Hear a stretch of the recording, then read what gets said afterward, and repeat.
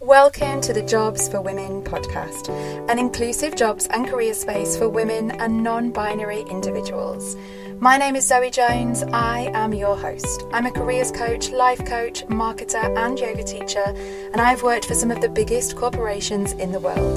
But right now I'm committed to breaking down barriers to change the narrative surrounding gender equality and diversity at work. So whether you're a HR leader or a job seeker looking to dive into a male-dominated industry, this podcast is for you. Each week we'll have real, open and honest conversations about diversity at work, discrimination, the gender pay gap and everything in between. I'll raise topical debates about women at work, I'll speak to industry leaders, and I can't wait to offer some career-related meditation and manifestation extra special bonus podcasts, so watch out for those. I am so happy to have you here. Grab yourself a hot drink and settle down for the Jobs for Women podcast. This week's episode is the recording from our Women at Work survey, the webinar that we ran. So if you couldn't join us live, then you can listen to the survey results right here. Enjoy. Everyone, really excited to have you all here today. A special day, as we all know, it's International Women's Day, and we are going to be talking today about a survey that we've run called our Women at Work survey, and we've been blown away, to be honest, with the response from women that were keen to participate and share their experiences. So just quickly for the agenda, will be about 20 to 30 minutes. We're going to be talking about Jobs for Women, why I set Jobs for Women up, going through the key findings of the survey, and then we'll be sort of doing a summary. I've got two screens, so if it looks like I'm not looking at the screen, don't think I'm looking off into the distance and I'm not involved. So although I'm techie in that respect, I have been unable to live stream on LinkedIn, but hey, that's life, isn't it? So why Jobs for Women? My name is Zoe Hayden Jones. My background is PR and marketing. I spent a large part of my corporate career in London. I experienced gender bias, misogyny, sexism, you name it. My first taste of the gender pay gap was when I was an intern. And my manager pulled me into the stairwell after she'd had a promotion at work and said, Zoe, nobody talks about salaries, but if I was a man, I would be paid 10 grand more. And it was like this awakening to, hey, whoa, what's going on here? And I think the seed was planted for equality for women. And then obviously carried on with my career in London. And now the time feels right to draw on my experiences, bring my network together and create something really unique for women in the UK. So some of us might know we're a jobs board and a podcast, but we're so much more than that. We are really investing in our community of untapped, ambitious female talent. We are planning to be the UK's only DE&I solution for recruiting women in the UK. And we're really excited about that because we are empowering women through training, through our unique membership platform, which is really exciting. It launches this summer and it's careers and well-being. So I'm also a yoga teacher and I have been victim to jobs where the hours were crazy and we had to work evenings and weekends. So a lot of the core of the business is about well-being, looking after your mental health whilst being the best you can be, or climb the ladder as far as you want to climb. So we're looking to partner with equitable companies that are really committed to supporting women, not just doing a tick box exercise, really getting behind women and making the workplace a nice, supportive place for women to be. What we're really, really excited about is our approach to early careers. So we're already speaking to colleges in the UK, and when we launch our Wellbeing and Careers platform, it's going to be entirely free for 16 to 19-year-old young women. And there's a reason for this. When we were speaking to the colleges, we know that there's lots of underrepresented groups. There's lots of young people that do not have that support at home, maybe role models, people in their family that have perhaps gone into higher education before them. So we are opening this channel, a direct channel, to train them and help them and offer mentors and networking opportunities. So we're really, really excited about that. And the colleges that we've spoken to are also on board and really excited. And that will mean we'll be the go-to recruitment solution for early careers, for companies that are looking to increase the number of women in their early careers. And we know there's a lot of companies with those targets already. So we can help increase women in leadership statistics, as I said, increase women in early careers targets, reach more students and grads, and just help companies be recognized as a champion in the DE&I space, because, you know, there's a lot of companies doing incredible things. So straight into the survey, Women at Work survey. Why did we do it? We ran the survey to better understand what women are experiencing. And when you get the slide deck, it will be more comprehensive, because I think the golden nuggets in the survey findings were a lot of the personal experiences that women have gone through. And it was really interesting to see all sides of the spectrum. This isn't a man bashing exercise. We know that gender equality is an issue for everybody. And the more we work together, the more we can really start to make that change. So we surveyed 250 women aged 18 to 65 across England, Ireland, Wales, Scotland, and the US. It was completely anonymous. The majority of the respondents, as you can see, work full time. We had a range of industries. And in our next survey, we're really going to drill down a little bit more into detail into industries. We were underrepresented for ethnic minority groups, so the majority were white at 84.9%. So again, that's a target for our next survey. And some of the areas we focused on were microaggressions, unconscious bias, gender pay gap, flexible working, imposter syndrome. I won't read them all out because we'll talk about that in the next few slides. So misogyny, unconscious bias, microaggressions. I've included some of the comments. Again, I'll send out a link with more comprehensive quotes on there, because like I say, it's really eye-opening and it's really interesting.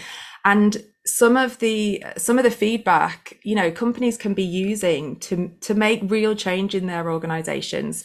So 74.8 experienced misogynistic language, 76.4 talked over in team meetings, 64 was across the board for unconscious bias and microaggressions. There was lots of recurring themes on either currently or in past experiences, comments on women's appearance,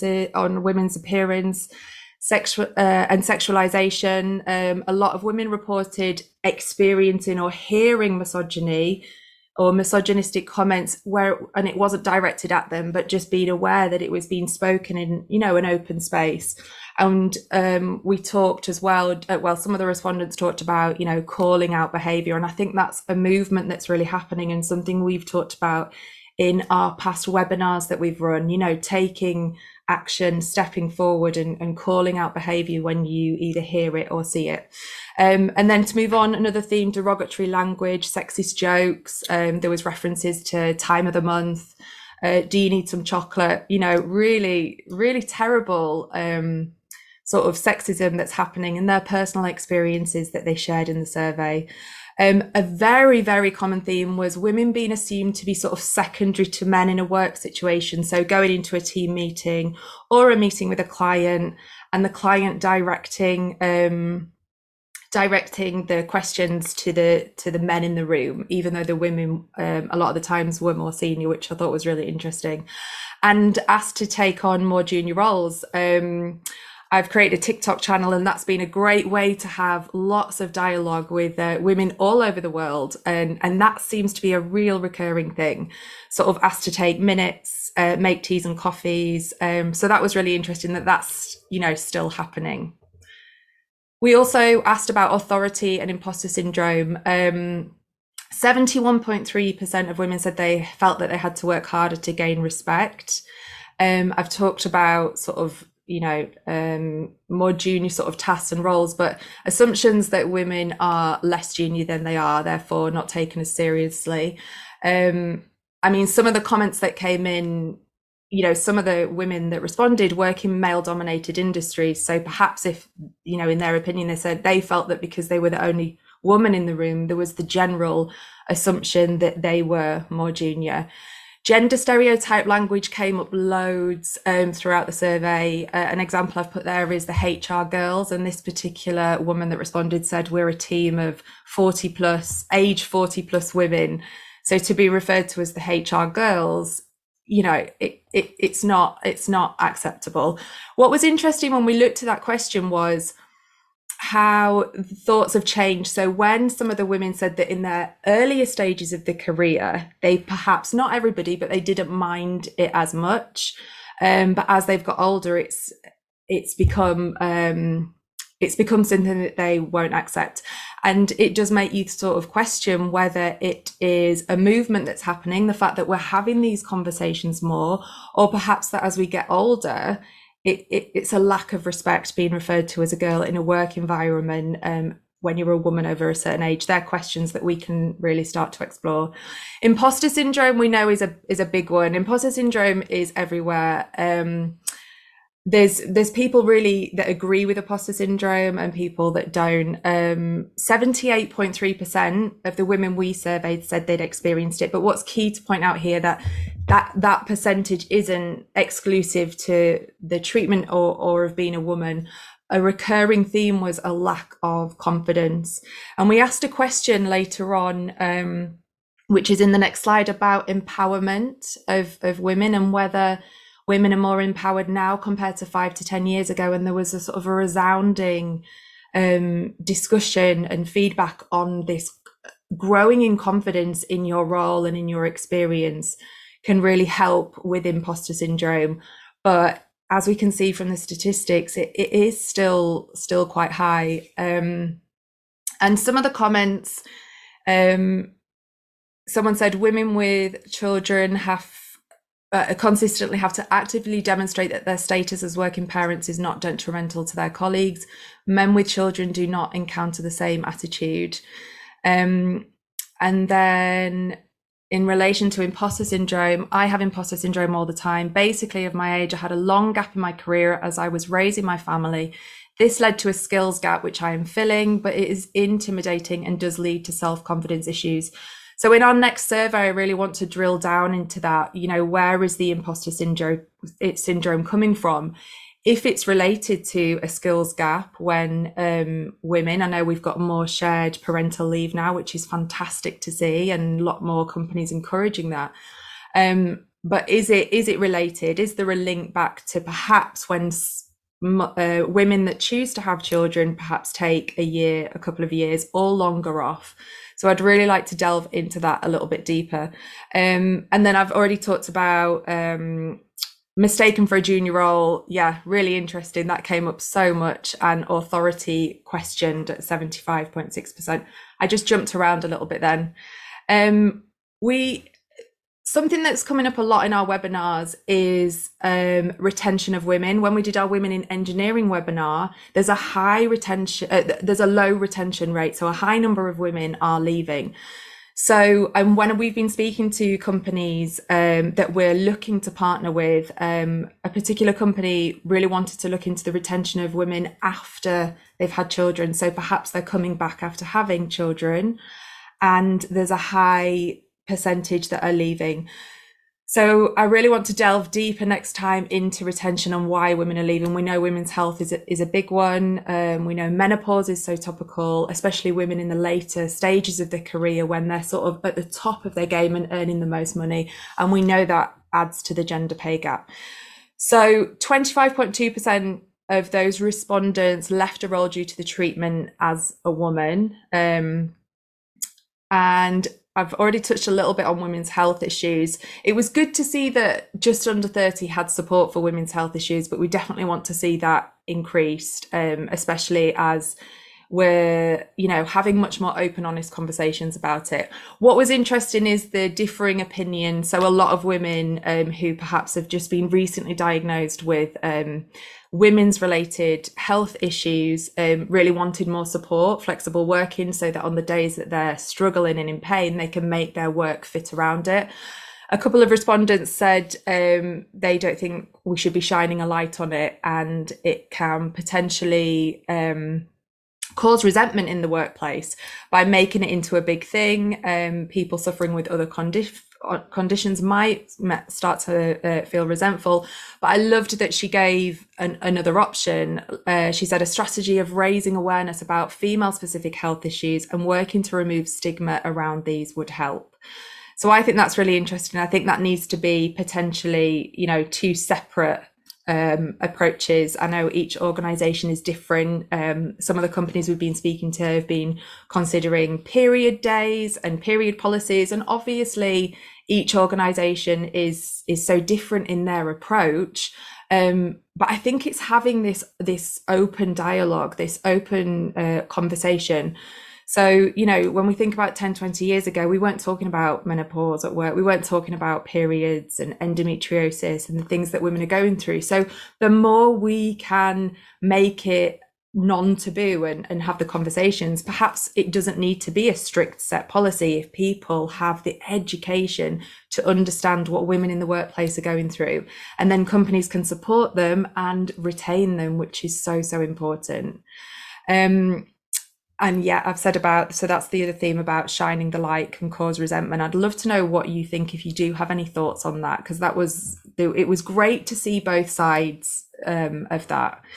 And someone else said, I really disagree with over medicalizing what is a natural process, menopause. It can be used as an excuse and does not always show women in the best light, i.e. the capable, highly skilled professionals that we are. So yeah, really interesting. I mean, we could do a whole talk just on women's health. It's fascinating. We of course asked about the gender pay gap. We also looked into whether women feel valued at work. 36.1% know that they're paid less than men. Obviously, there was a big chunk of not sure, and then obviously the other portion was the other side of the coin.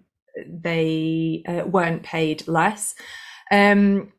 What was interesting is 16.8% have asked for gender pay gap reporting. We don't always think to ask, do we? I know I did in the early stages of my career. I've been for jobs before and wanted more money and never asked at the interview process and just accepted what I was offered. But when you're in post, encouraging women to, ask for the information, it's readily available. So that percentage was really low. And someone had said, I never thought to ask for the gender pay gap reports, but I feel more aware of this issue now, so I will in future. And again, having the conversations, it's okay to ask. Same with if you need support with anything in the workplace, whether it's fertility, women's health, mental health, trouble at home. It's like, let's have these conversations and let's make the work for women. We asked whether respondents waited to have children. I know this came up for me in the later stages of my career in London. Worked in a fast-paced organisation in the media, and nobody was having kids. And I remember speaking to my best friend saying, I don't know when to have kids, and actively thinking I need to put it off for my career.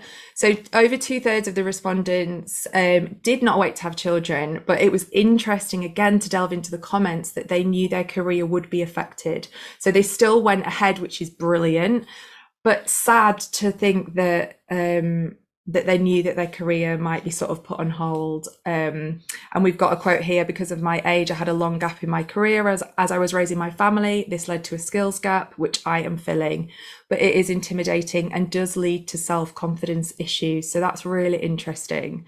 Someone else said she was 30 when she had her first child. She had a very stressful job and a manager who was overtly against us having children. Again, managers sharing their opinions on women's bodies when they should and shouldn't have children, whole other topic of conversation. And it's having those policies in place to support women if they're thinking about having children. So, if you're an organization and you're recruiting a woman, being really open about what you can offer, whether that, it's obviously you're never going to ask the question, but knowing so they don't have to find the information elsewhere. What's the maternity leave like? What's the pay like? Open and transparency is definitely the way forward. I love that 66.7 feel valued. That was positive, but we need to get that even higher. So in terms of empowerment, I touched on that a little bit earlier. 85.7% said they feel more empowered. I'd like to think that's a little bit of everything. The fact that we're having these conversations like this today. I like to think that my daughter is going to be empowered when she comes to the age where she's deciding on what career she wants. And some of the comments were interesting. Again, I touched on it earlier, a lot about confidence, finding your voice, knowing that you can, you can speak up and feel empowered in the workplace. And this is what a lot about what we're doing with our membership. And by offering our careers and wellbeing platform to 16 to 19-year-olds, that for me was such a pivotal point in my career, deciding what to do at university, thinking about A-levels. I know they've got a different name now, showing my age. It is a crucial stage in our life. And if we can empower young women now to use their voice, to educate them on financial literacy so they know what salary to ask for, so they can be confident to go out and get what they deserve, then I think that we're going to see a big shift. So that was really, really great to see that number was high. 77.1% have female role models already. A lot of that has come back through our webinars, that we need more at the top, and we don't just want a token woman at the top. We don't want a token role model. We want to see it infiltrated throughout the organization so that it's not just a tick box exercise. So it was really positive to see that there was 77.1%. And yeah, companies offering training, that was a really high percentage. Other people that perhaps voted against that said that they think it's up to the individuals to educate themselves. But it's really high in favor of companies really educating and offering on discrimination in the workplace and DE&I. 97.7 said women make good leaders. Obviously, it's important to mention here in this comment, women and men make good leaders. So we're not saying men don't. It's just that as a collective, and as the respondents said, that women do make good leaders. So I think we've got one more. Oh no, so that brings us to the end. So when I send out the slides, there'll be a little bit more detail on those. So we're coming to the end of the session. I just wanted to touch on the fact that today is International Women's Day. At Jobs for Women, we're about gender equality every single day. So we don't need a token day to talk about women at work. So it is pertinent that the theme is embrace equity. Our survey shows there's a definite gap in this area. There's more that needs to be done. But I think the more conversations we have, the more we can really start to make change. And that's what we're about at Jobs for Women. It's about action, making real positive change, and creating environments where women, like I said at the beginning, where work will work for women, where they can thrive, where they can stop and have children if they so choose to have them, and they can come back into an organization and be supported and climb the ladder if they desire to do so. And I've got some suggestions on the next slide.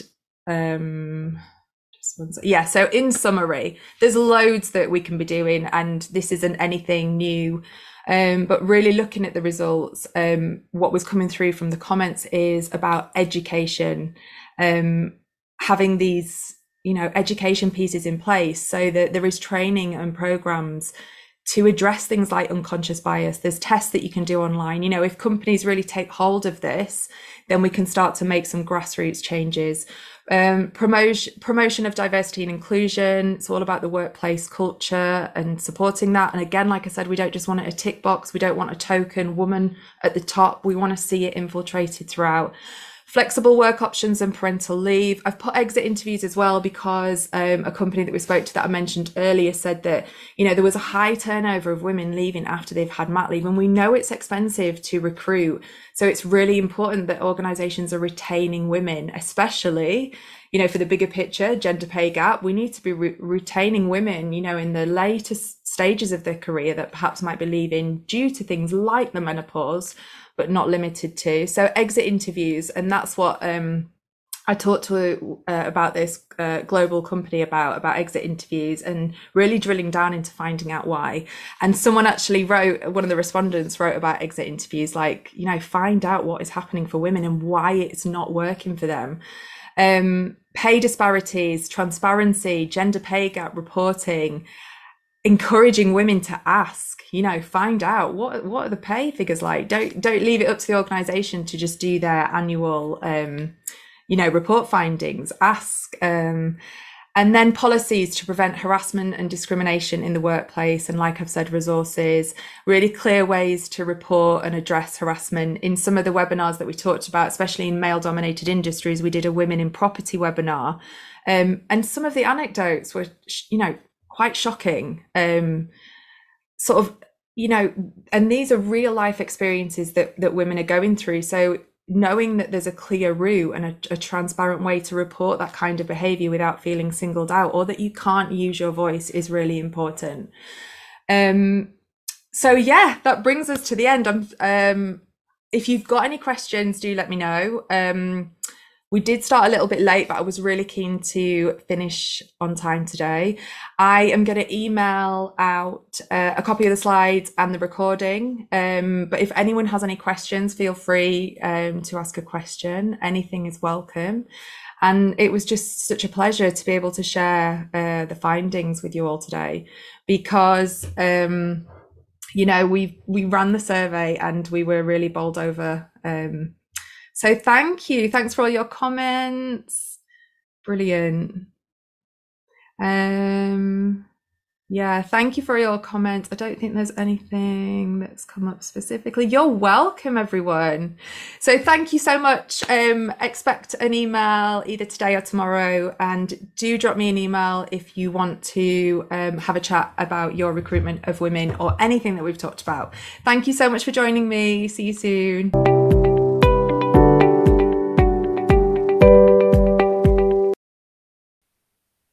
So that's it for another episode of the Jobs for Women podcast. I'm so glad you were here for another week.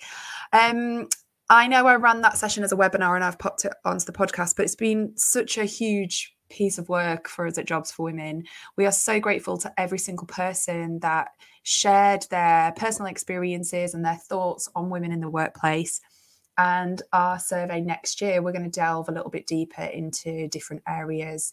So I'm already sort of preparing the questions for that. So that's exciting. What really came up and what was interesting is, the comments from women, their personal experiences. And I feel like that's where the golden nuggets are. That's, reading about what women are either have gone through or are going through, and how we can start to help companies implement real changes. For example, when we talked about women's health, the majority of women want to see more support from organisations. 29.8% already had support, which is good, but we obviously need that increasing. And it was great to read differing opinions. So some women said, if we shine a light on women's health, then it could end up causing resentment, not just from men, but from people suffering with other conditions. Making life difficult for managers, to do their job and manage. So this particular respondent suggested a strategy of raising awareness about female-specific health issues, working to remove stigma, which I think is really important. And this respondent said that she's not convinced introducing policies or legislation would be the right approach. So it's really interesting to hear both sides. Another person said she disagrees with over-medicalising what is a natural process, i.e. menopause, and it could be used as an excuse and does not always show women in the best light, i.e. the capable, highly skilled professionals that we are. I think I read that out in the recording. But yeah, it was incredible. There's loads more we need to do. I thought it was interesting that only 16.8% have asked for gender pay gap reporting to find out what colleagues earn. So, a message to women out there to ask, the information is available, and companies need to stand up now and be transparent. So it's kind of like finding that confidence and that empowerment to, ask the right questions, to know what you should be earning, look at industry figures, look at what competitor companies are paying. And yeah, speak up, use your voice. 29% waited to have children. I thought that was interesting. I really want to delve a little bit deeper into that.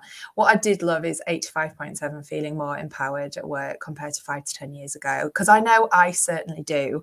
And I do wonder if it comes with time or whether there's a bit of a movement and that we're talking about these issues that are affecting women that we weren't talking about 10, 15, 20 years ago. So So much more on this. I'd love to know what you think. Again, special thanks to everyone that completed the survey or shared it for us. You are a part of this community and you are what makes Jobs for Women work.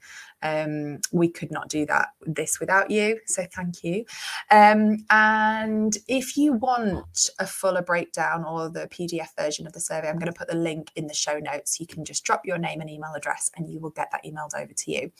If you are looking to recruit more women in your organisation, or you want to increase your women in leadership figures or your women in early careers, get in touch. Email us hello@jobsforwomen.co.uk. If you would like to put yourself forward to be interviewed on the podcast, I'd love to hear from you. You can email me at the same email address. That's it for this week. Take care of yourselves. Have a great week and I'll see you soon.